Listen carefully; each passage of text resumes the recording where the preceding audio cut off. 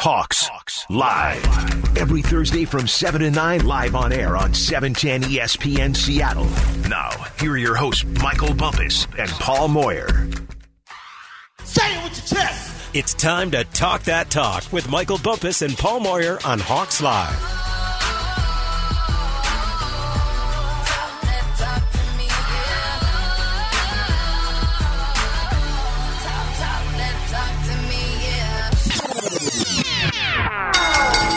Time to talk that talk. Whatever you say, Moyer, say it with your chest. Okay?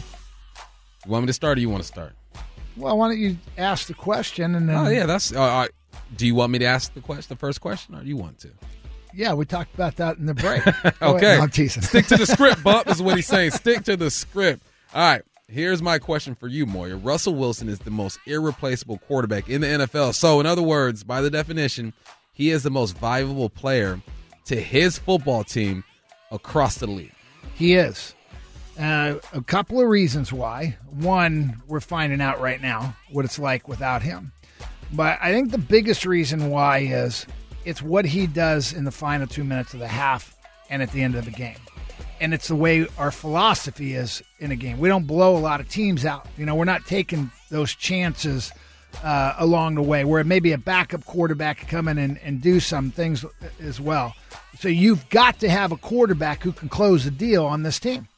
And Russell's the best in the business. He's proven that. Look, there's Aaron Rodgers. There's Tom Brady. You lose your starting stud quarterback, they're all going to take a hit. But I truly believe there's no more important person at quarterback for a team than Russell Wilson to the Seattle Seahawks.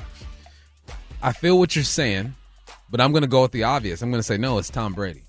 And I'm going to say no because of who's behind him. Blaine Gabbert, Ryan Griffin, Kyle Trask. If Tom Brady goes out, even with all the weapons that they have on offense, I don't see this team doing what they're doing. Tom Brady's 21 touchdowns, 3 interceptions, 2,200 yards. I mean, this guy is doing it all at his age. I think if you put any other quarterback in there, any other backup, they don't even have the chance at the end of the game to win like the Hawks have had. Yeah, I'd push back on that. Do you think their roster's better than the Seahawks roster? That's a good question. Let me look at it real quick. All right, so when we talk about these stats, let's go start at the running back position. Leonard Fournette, Ronald Jones. I'll take Chris Carson over both those guys. A healthy Chris Carson, right now, but I'll take him. Healthy Chris Carson, all right. I take him. All right. You got Chris Godwin, Mike Evans. That's a nice 1-2 punch right there. I think that 1-2 punch is just as good as the Seahawks 1-2 punch. Defensively, Devin White, really good linebacker. Levante David, another really good linebacker. You know what? I'd probably take their roster. Well, let me look at their because of defense. They're ranked 9th defensively right now. They're ranked number 1 at rushing yards a game. They're number 3 in rushing yards average.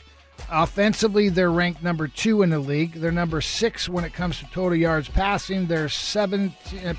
Let me get my rushing average. Rushing average, they're 17. Nothing great. Still a little bit higher than ours, I believe. We're right around the same. I just think they have a better nucleus. I think if you put a serviceable quarterback there, they haven't had to.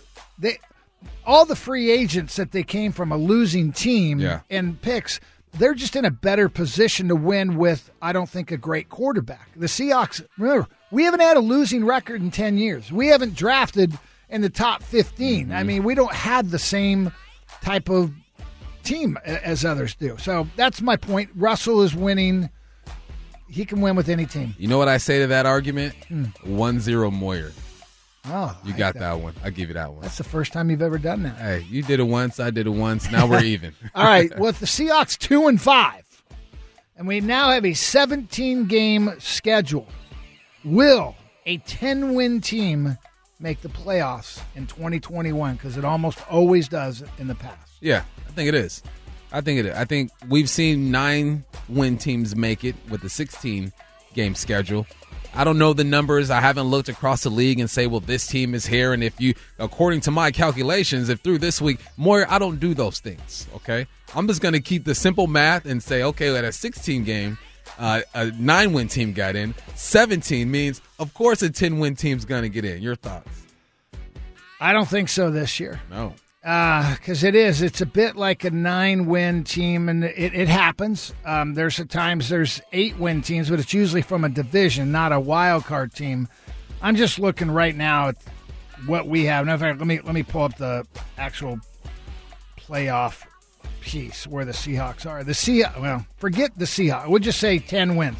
Right now, New Orleans is at 4-2. They're the 6th spot in that playoff deal. You also got Minnesota 3-3. Atlanta 3-3. It's tight. 10 wins could do it, but you got the Rams who are 6-1, Cowboys 5-1, Green Bay 6-1, Tampa Bay 6-1, Arizona 7-0. That looks like they're going to go probably to 7-1. Green Bay's going to go to 7-1. Tampa Bay's going to probably win. They're going to go to 7-1. I still think it's going to take 11 wins, which means the Seahawks can lose one more game. One more game. That's why this week's critical. We got the bye week. I'm looking what's out there. We're going to have to go crazy. Got to play Arizona twice. Now, in your case, they could lose twice. Yeah. That's it. That's it. We're going to have to go on a run no matter what. Let's go. Hold on a minute. I'm telling you guys are both wrong because a 9-8 team will make the playoffs. No. It's the haves and the have-nots. I'm telling you. All right, after the top 6 with that 7 seed, Minnesota is the 7 seed right now, and they're 3-3. I'm telling you, I think it's not crazy to think a 9-8 team makes the playoffs in the NFC. We will revisit this in Week 17. If a 9-8 team does not make the playoffs, it's been deleted. Drinks on that if a 9-8 team doesn't. He makes a good point. The have and have not. There's a lot of one-loss teams in the NFC, and he's right. I mean, if we had a 1 last week, we'd have been 1 game back in the playoff hunt. Now we're 2. It's going to be tough for us. I think that 10 wins is doable. You've been persuaded. I still think it's going to be 11, but NASA made me question myself. Okay. All right, my question to you. Shane Waldron will be a better coach at the end of the year because Russell Wilson was injured. I think the answer is yes to that. And partly is the pressure for him right now without Russell. And, to make the right calls and working with Pete on finding ways to win. Again, all I ever hear is statistics. Well, we got to run the ball more. We got to throw the ball more. I didn't like that call. I didn't like this call. Shane, to me, it's a joke. You don't go in the game thinking, how can we find a way to get 400 yards of total offense? Maybe we got to find a way to get to 20 points or 17. Our defense can shut these guys down. We can't turn the ball over. We got to make sure that we play some field position and punt. All everybody else sees is, oh, here we go, we're punting again. Well, you know what? That may be the best way at times to win a game. Yeah. So I think he's going to be better for going through this adversity, and then he gets Russell back. I just hope we start hitting on all cylinders. We talked about Penny. I hope he busts one for 60 yards and 20 yards, and all of a sudden his chest starts to pop up. So I say yes. You say yes. I say, of course he is. You should get better during hard times. You're working with a different caliber type of quarterback. It's forcing you to be more creative or more thoughtful when it comes to your play calling. You don't have your running back as well. I know we're focusing on Russell Wilson, but you also don't have your starting running back. I mean, the game is harder, so you have to adjust as a coach. What did Pete Carroll say? Man, I've been here for a long time because I've had Russell for a long time. If Pete Carroll doesn't have Russell Wilson, he's probably not here 10 years. So with Shane Waldron not having the best quarterback in franchise history, yeah, would you agree to that, Moyer? Yeah. Best quarterback in franchise history? Oh, yeah. Of course he's gonna be better because he's had to adjust his play calling. He wasn't going into the season thinking the guy who played 40-something consecutive games, Nas? Yeah, it was a lot. I think it's more than that. I think it's 145 at least. Let me look it up. So, of course, he didn't go into the season thinking he wasn't going to have that guy, so he's has to adjust. Waldron will be a better coach because of this. All right? And by the way, every head coach, other than one that I know of, would have been fired a long time ago. Bill Belichick would have been fired a long time ago if no Tom Brady. The list goes on. Now, there's only one head coach, and it's Joe Gibbs, who won with 3 different quarterbacks. And I don't know if any of them I don't think any of them are in the Hall of Fame. That is impressive. Everybody else has had to have, from Bill Walsh to Pittsburgh's dynasty run to the Cowboys, they've all had that great Hall of Fame quarterback. There you go. 149 games consecutive is what Russell Wilson played in. Okay, when we return, we'll go inside the film room. Geno Smith 84-yard touchdown to DK. You got Jordan Brooks saving a touchdown, and Jameis Winston doing what he does, finding Alvin Kamara. That is next right here on Hawks Live. Hawks Live. Every Thursday from 7 to 9, live on air on 710 ESPN Seattle. Hawks Live, we all the way live on Thursday, 7 to 9 p.m. Thanks for joining us. It's time to go inside the film room. Moyer and I watch a lot of film. After coaching and playing, the eye in the sky never lies for the most part, unless you just don't know what you're looking at. And sometimes we just don't know what these guys are doing on offense or on defense because we're not in the coaching room with them. We can only go off of our experiences. But I like to say better, more than not, we're right. Well, we make assumptions. There's times where I look at a defense and I go, are they playing zone there and man there? And that's possible. But it looks sometimes like maybe someone's dropped something. Yeah. So no, we're right. We are. Okay. We're always right. Always right. All right, the first play we're going to dissect. Geno Smith finds DK Metcalf for an 84-yard touchdown. Play fake. This time he's going to let it fly downfield. Reaching up, making the catch. It's Metcalf. He could go 40, 30, 20, 10, 5. Touchdown, Seahawks. 84 yards. The defender fell down, and Geno Smith threw a shot to number 14 down the right sidelines. He jumps, makes the catch. Nobody is near him, and he was off to the races like the Olympic sprint trials. He's downfield, beating Lattimore for 6. The Seattle Seahawks on top, 6-0. Now, I think Geno knew where he was going the whole time. He goes, look, man, that looks like man coverage on the outside to my boy DK. The safety started at kind of a too high look. They rotate. Safety comes down. Other safety rolls to the middle of the field. Looks like the second level, they're sharing the backer. So if Alex Collins were to go to the right, one guy to get him, they go to the left. Other guy would get him. What DK does here is he shows how strong he is, Moyer, because the release isn't great, right? He gets an outside release, but Lattimore gets his hands on him, and DK even stumbles a little bit about 3 or 4 steps into his route. He's just running a go route. What's good about this is that he goes wide and stays away from the safety. Now, Lattimore is doing what most corners do. They're pulling at your jersey. They're pulling at your hands. They're trying to get you to chicken fight. My coach used to say, don't chicken fight with him. That's what they want. So Lattimore is trying to chicken fight with him, get his hands active. He's actually pulling on DK Metcalf, and Metcalf just yanks his arm away. And in real time, it looked like DK stiff-armed the man to the ground. And I'm like, I don't know how he got away with that, but that's not true. When you get closer, you see Lattimore's pulling on him. DK yanks his arm away. And now Geno Smith just fires a dart. It's in the perfect position. All DK has to do is turn his hands over, and he's there. Now the safety takes a horrible angle. DK gives him just a little bit of hezzy, doop, sideline. And now once he gets past you, not too many guys are catching this guy. So one, good body control by DK. And 2, Geno, way to just take a shot. Because before this game, we're saying, look, Geno, need to take a couple of shots down the field, need explosive plays. After this play, man, I thought, okay, Hawks are going to get on a roll. Yeah, I thought so, too. And I wish he did take a couple more shots. It was the next quarter where he had Tyler Lockett down the left sideline, and he made a great throw. He just didn't make the catch. And you're right on this. This is really good coverage. This was a battle all day, and there's no question. DK got in Lattimore's head on, particularly after this play, and then the very next series. That's when he got the personal fouls. But he did not pull him down. Talking about DK, I thought the same thing. I go, wow, it looked like he pulled him down. It was offensive interference. No, and Lattimore, a lot of times corners will do that. They'll clamp down with their elbow, and they'll clamp down on the arm. And all DK did on that, he just pulled it away. And in this case, Lattimore ended up falling down. It was a bad angle, as you mentioned, by the safety. But look, the moral of the story is take more shots downfield with DK. Mm-hmm. If the worst thing is going to happen is a incomplete, but the best thing is a touchdown or a catch or a pass interference. We just have to take more calculated shots downfield. We have to make some easy scores. That was the only one we had all day. Yeah. That was our only touchdown. And then when you take those shots, receivers come up with the football because this is the NFL. And we talked about it during the game. There wasn't a lot of space between these receivers and that Saints secondary. No. So when you have the opportunity, man, you go up and get that thing. Okay, next play. Jordan Brooks saves a touchdown on 3rd and goal.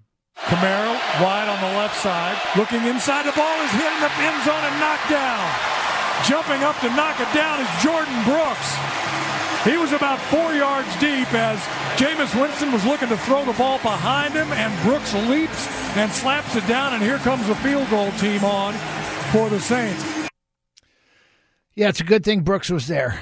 We talked going into this game that Jameis Winston wants to throw you interceptions. Mm-hmm. This is one of those. This is such a reckless throw. He doesn't see anything what's going on the backside with the defense.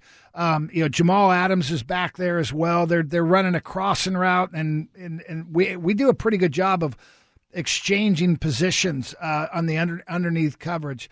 But Jameis just throws this one up. If Brooks gets you a little more depth, if Jamal didn't slide with the crossing route that he didn't really need to initially, that's an easy pick. Yeah. And again, I used to love playing guys like Jameis because I'd bait him.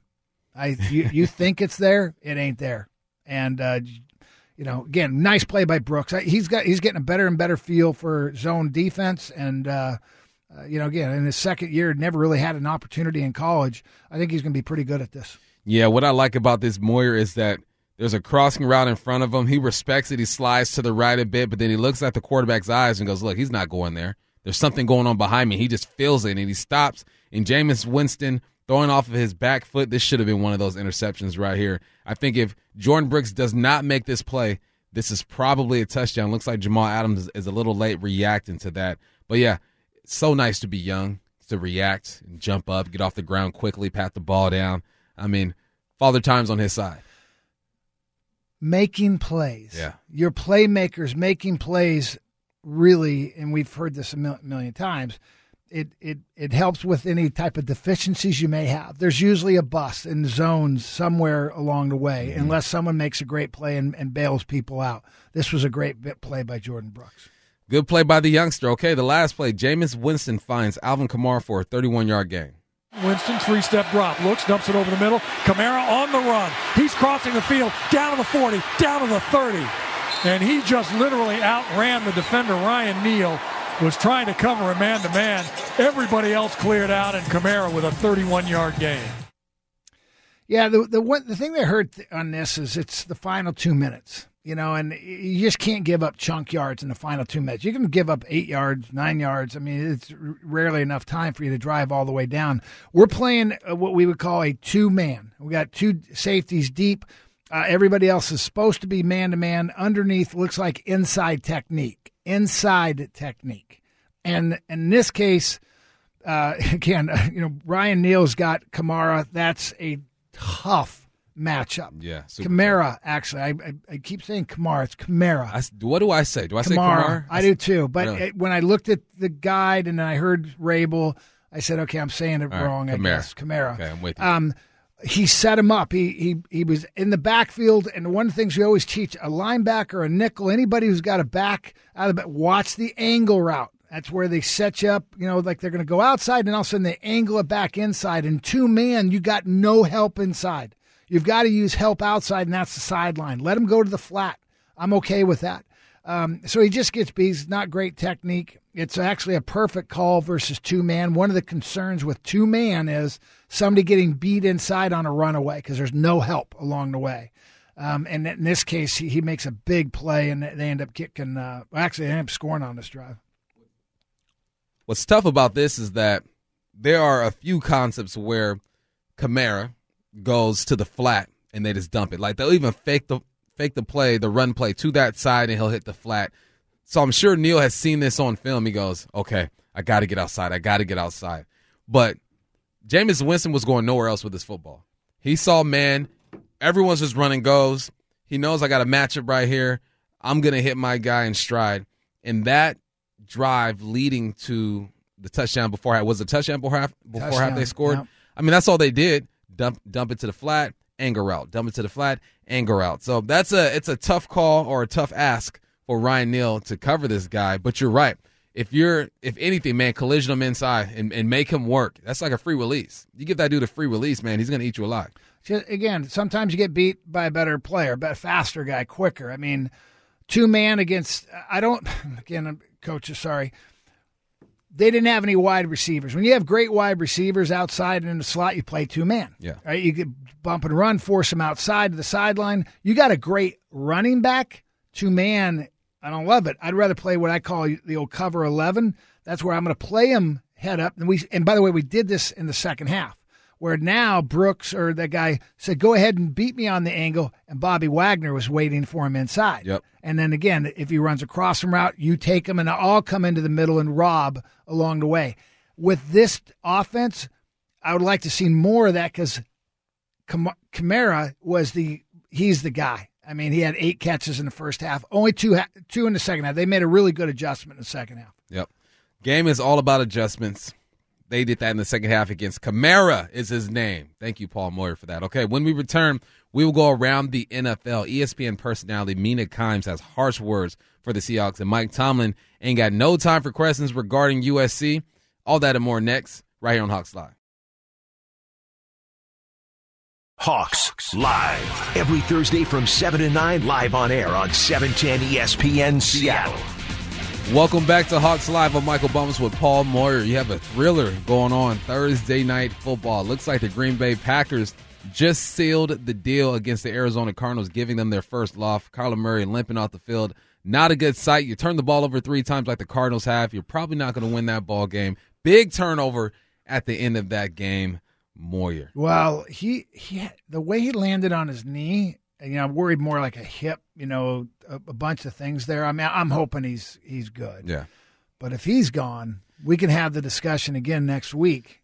Who's more valuable? Who's more valuable? Russell or Kyler? I mean, he's pretty good. He made some great plays, but wow, what a unbelievable interception to end that game. Yeah, great interception. Aaron Rodgers is celebrating. Okay, let's get back to some Seahawk football. ESPN personality and Seahawks superfan Mina Kimes has some harsh words to say about Pete Carroll and the Seahawks this year. She was asked if the Seahawks should move on from Pete Carroll. Here's her answer. I think that unless there's some dramatic changes, it has to be on the table. And that's hard for me to say. I think Pete Carroll is a tremendous leader, clearly beloved by his players, one of the most successful coaches in Seattle sports history, frankly. But, I've watched every decision he's made as the Seahawks coach, and there's been too many bad ones, too many issues with clock management. I'm talking recent years, too many punts in opponents' territory, too much conservative play calling. That includes when Russell Wilson was the quarterback.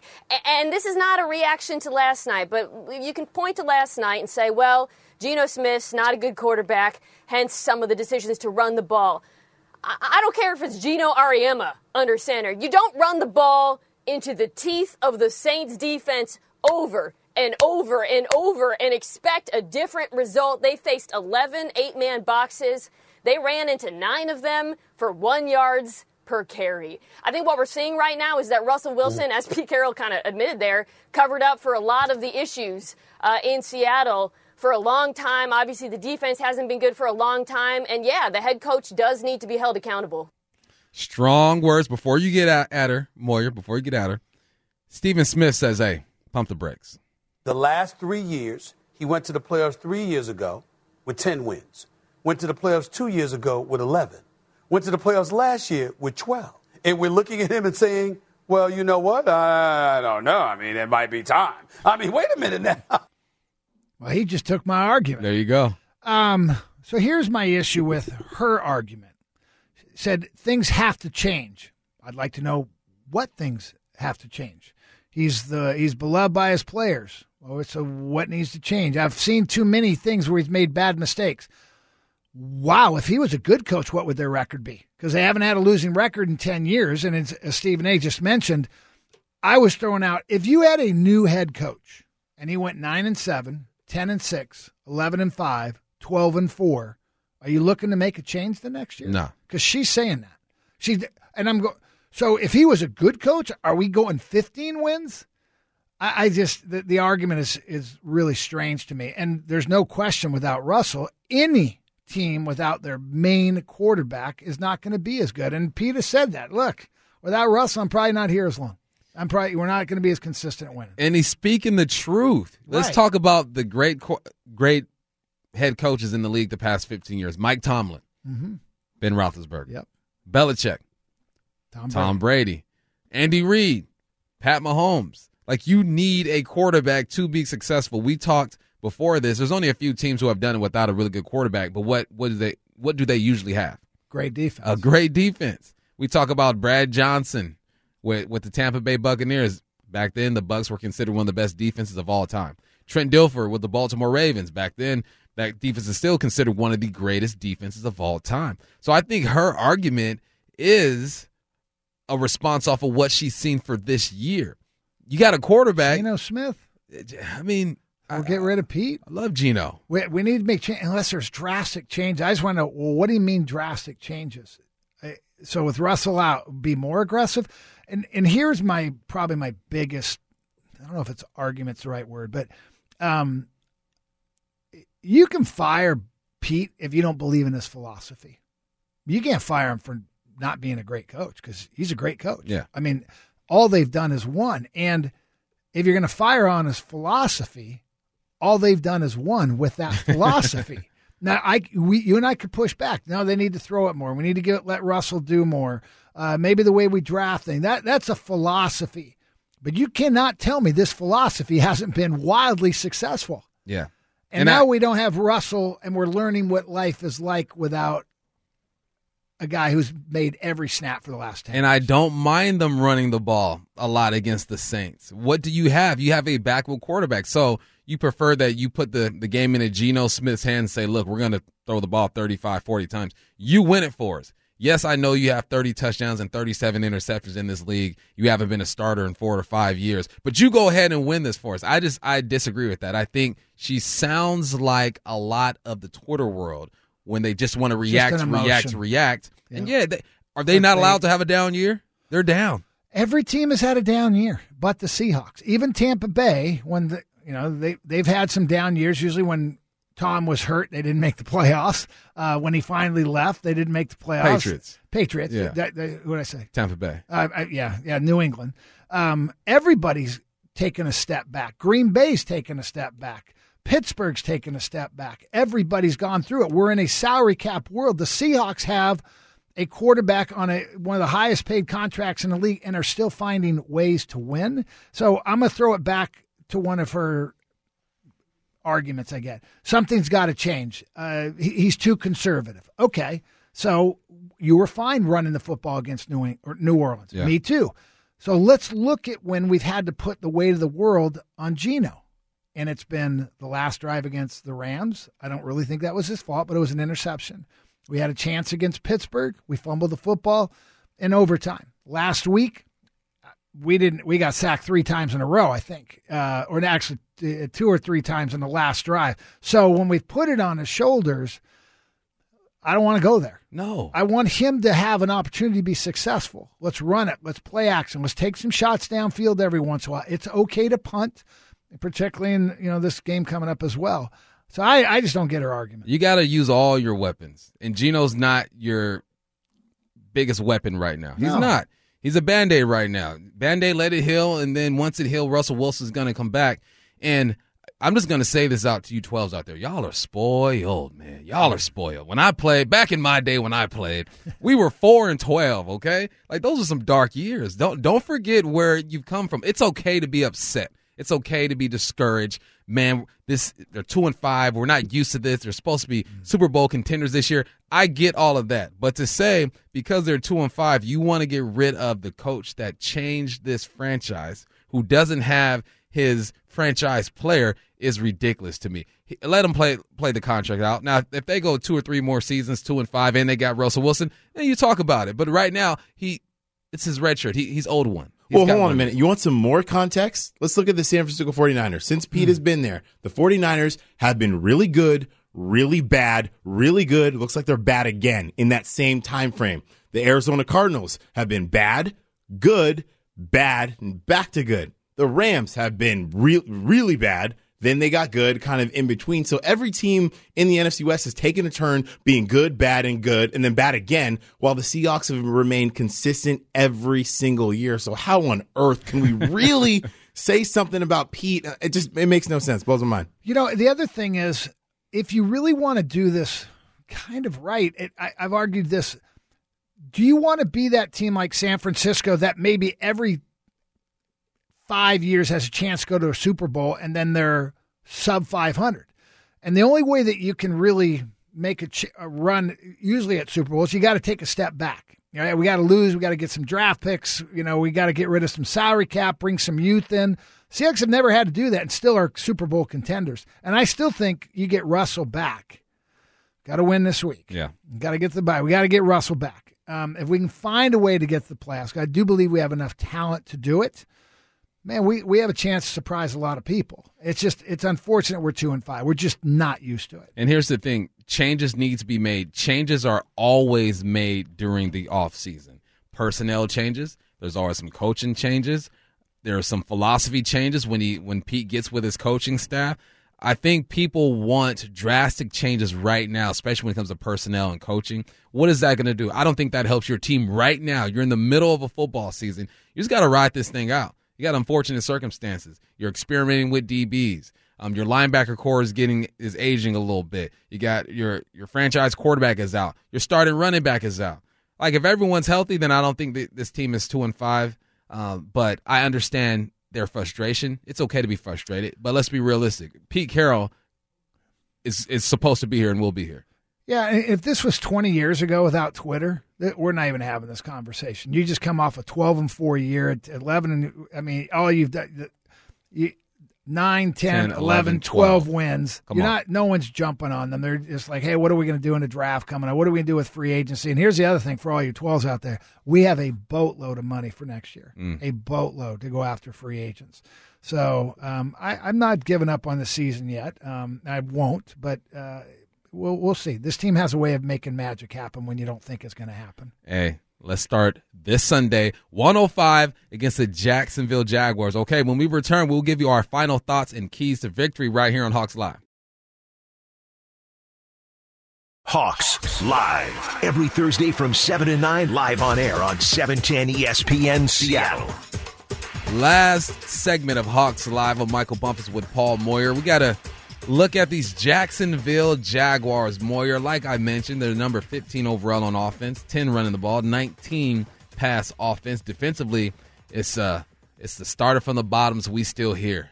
We got the 31st ranked Seahawks and the 30th ranked Jaguars going at it. So safe to say, whichever defense performs the best, I'm going to win this ball game.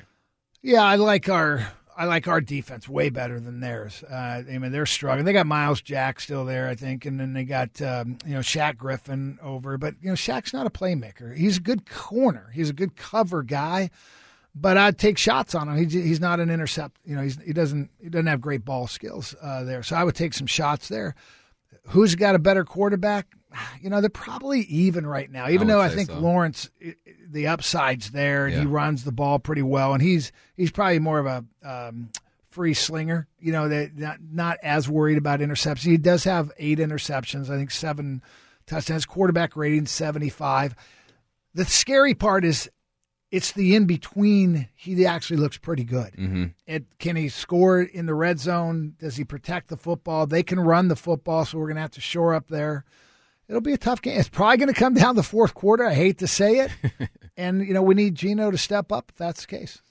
Seahawks lead the series 5-3. The last time they played was in 2017. Hawks lost 30-24, but I believe that year the Jags had a good team and went to the AFC Championship game. It was with Ramsey and all those boys. Blake Bortles was at quarterback, I believe. Had Leonard Fournette running the football. Yep. You know what? And that was my first time on the post-game show. Was that loss? You said it was 17? Yeah, 2017. Yeah, I remember that game. They had a fantastic defense that year. I mean, they were young, they were fast. I remember Miles Jack went to Bellevue. I mean, he was getting a lot of pub at that time. They fell off the cliff. Yeah. And again, for all you 12s out there, I mean, they were the young, up-and-coming team and fell off the cliff. It became horrible. All the Seahawks do is they just keep winning. And again, we'll see what happens when this one's all said and done. But it'll be a tough game. They've got a lot of new faces there. They've got 8, 9 guys who are Seattle Seahawks as coaches, administration, players. So it'll be a fun little reunion. The Seahawks need to win this one. It's just I don't even want to say they're going to. They need to win. They need to win it, and I think it starts with stopping James Robinson. He has 460 yards, 5 touchdowns, averaging 5.5 a carry. That is impressive. I watched this guy on film. He's slippery. I mean, he understands. He lets his big boys work for him. You know, you watch running backs and they're so quick to hit it. Whereas like, look, man, we got a GT pull right here, buddy. You got to let these big boys get in front of you and let them do their job. And I see this guy. This is second year in the league. Last year he rushed for over 1,000 yards. He's patient and he knows when to hit it when it's time to go. Then on the outside, you got Marvin Jones out of Cal, big play receiver. You have Laviska Shenault, who was a good kid out of Colorado. There's some weapons there. The Hawks done a good job keeping things in front of them the last 2 games. I think that's going to be important this week. Yeah, I mean, Marvin Jones, I thought he was, historically more of a possession guy along the way. So I got my other ones here. I'm going to pull that up. Penny averages 5.1 yards in his career. Mm-hmm. I'm hoping this is the week. He feels healthy. We had him on earlier. He feels confident. I think he feels comfortable in where he is right now. It's been about injuries. It's never been about talent. The guy's had a lot of success. So, again, they got some guys, but we got some guys too. It's just time for us to play a game where our biggest players really dominate. I need Bobby Wagner to really go play like the New Orleans linebacker last week, Davis. I mean, just take over a game in the fourth quarter. I need Jamal Adams to take over a game. I need DK to take over. Tyler Lockett's been quiet the last 2 or 3 weeks. 2 receptions last game. Yeah, that's look, we're gonna have to take some shots. I'm okay with if people do what New Orleans does, and that was they clamped down on all of our short stuff and said we're going to play over the top at times, either single safety or sometimes cover 2. We got to find a way still to take that ball vertical. If they're going to take away the short stuff, then go over the top of it, and it's okay to punt. You know who's been shining though, man? Quandre Diggs. Yeah, he's flying downhill, making tackles. He plays with that speed and intensity that we hoped that second level would and other guys would as well. So if they want to follow anybody, follow Quandre, man. He's been the most consistent player probably on this team all season. We're not calling his name because of a busted play or not. He's been solid. He's like the lineman of the defense. Like he just does his job and no one really says anything about him. Sunday this one's weird because we don't really have a halfway point to the season anymore because of the odd game of 17. But we usually have our MVPs, going into the bye week, and this will be kind of like the halfway, the old one. Quandre Diggs is no question my MVP on defense. Yeah. He's been the most consistent. I mean, what he did to Kamara, the way he tackled him in the open field when no one could, that was really impressive. Offense MVP. Oh, I'd probably DK. Mm-hmm. Tyler started off so early. I mean, he was running away with the yards and touchdowns. Yeah, it's got to be DK at this point. I mean, is there anybody else? No, I would say DK, and then special teams, I go Ballore. Yeah, Ballore's been solid. Yeah, Ballore's been doing his thing. Yeah, God, special teams. Look, kickers, we need a little more consistency out of both of them, too. Special teams is critical. Field position is critical. We cannot start the ball inside the 10-yard line, and we've got to pin them inside the 10-yard line. Yeah, give Geno a short field. I'm not sure how many short fields he has to do it. I think they had one last week, but they ended up not getting any yards and just got a field goal out of it. I think if you give Geno 50 to 60 yards to play with, his success rate should go up. Yeah, last week I pulled this up. They were about 6 yards better in their starting field position, and I'm going to grab this. This is really good radio as I do this. We started on our own 24-yard line. They started on their 30-yard line. Mm-hmm. And again, some of those, I'd like to see more the median than where the average is. Some of those when we're starting inside the 10-yard line, 15. We had the one what was 4-yard touchdown. It was really about the 15-yard line, but they move it up to round it up to the 16, I guess. We made a big play there, but no, we're just not built to go 10 plays, 90 yards. That's just not our offense. Big plays. We need big plays, man. We appreciate you guys hanging out with us today. Special thanks to Rashad Penny and John Clayton for joining the show. Our board operator, DJ Wilder, and our executive producer, Nasa Chobe. The Seahawks pregame show was live this Sunday starting at 10 a.m. Until next time, I'm your host, Michael Bumpus with Paul Moyer. We'll be back next week right here on Hawks Live.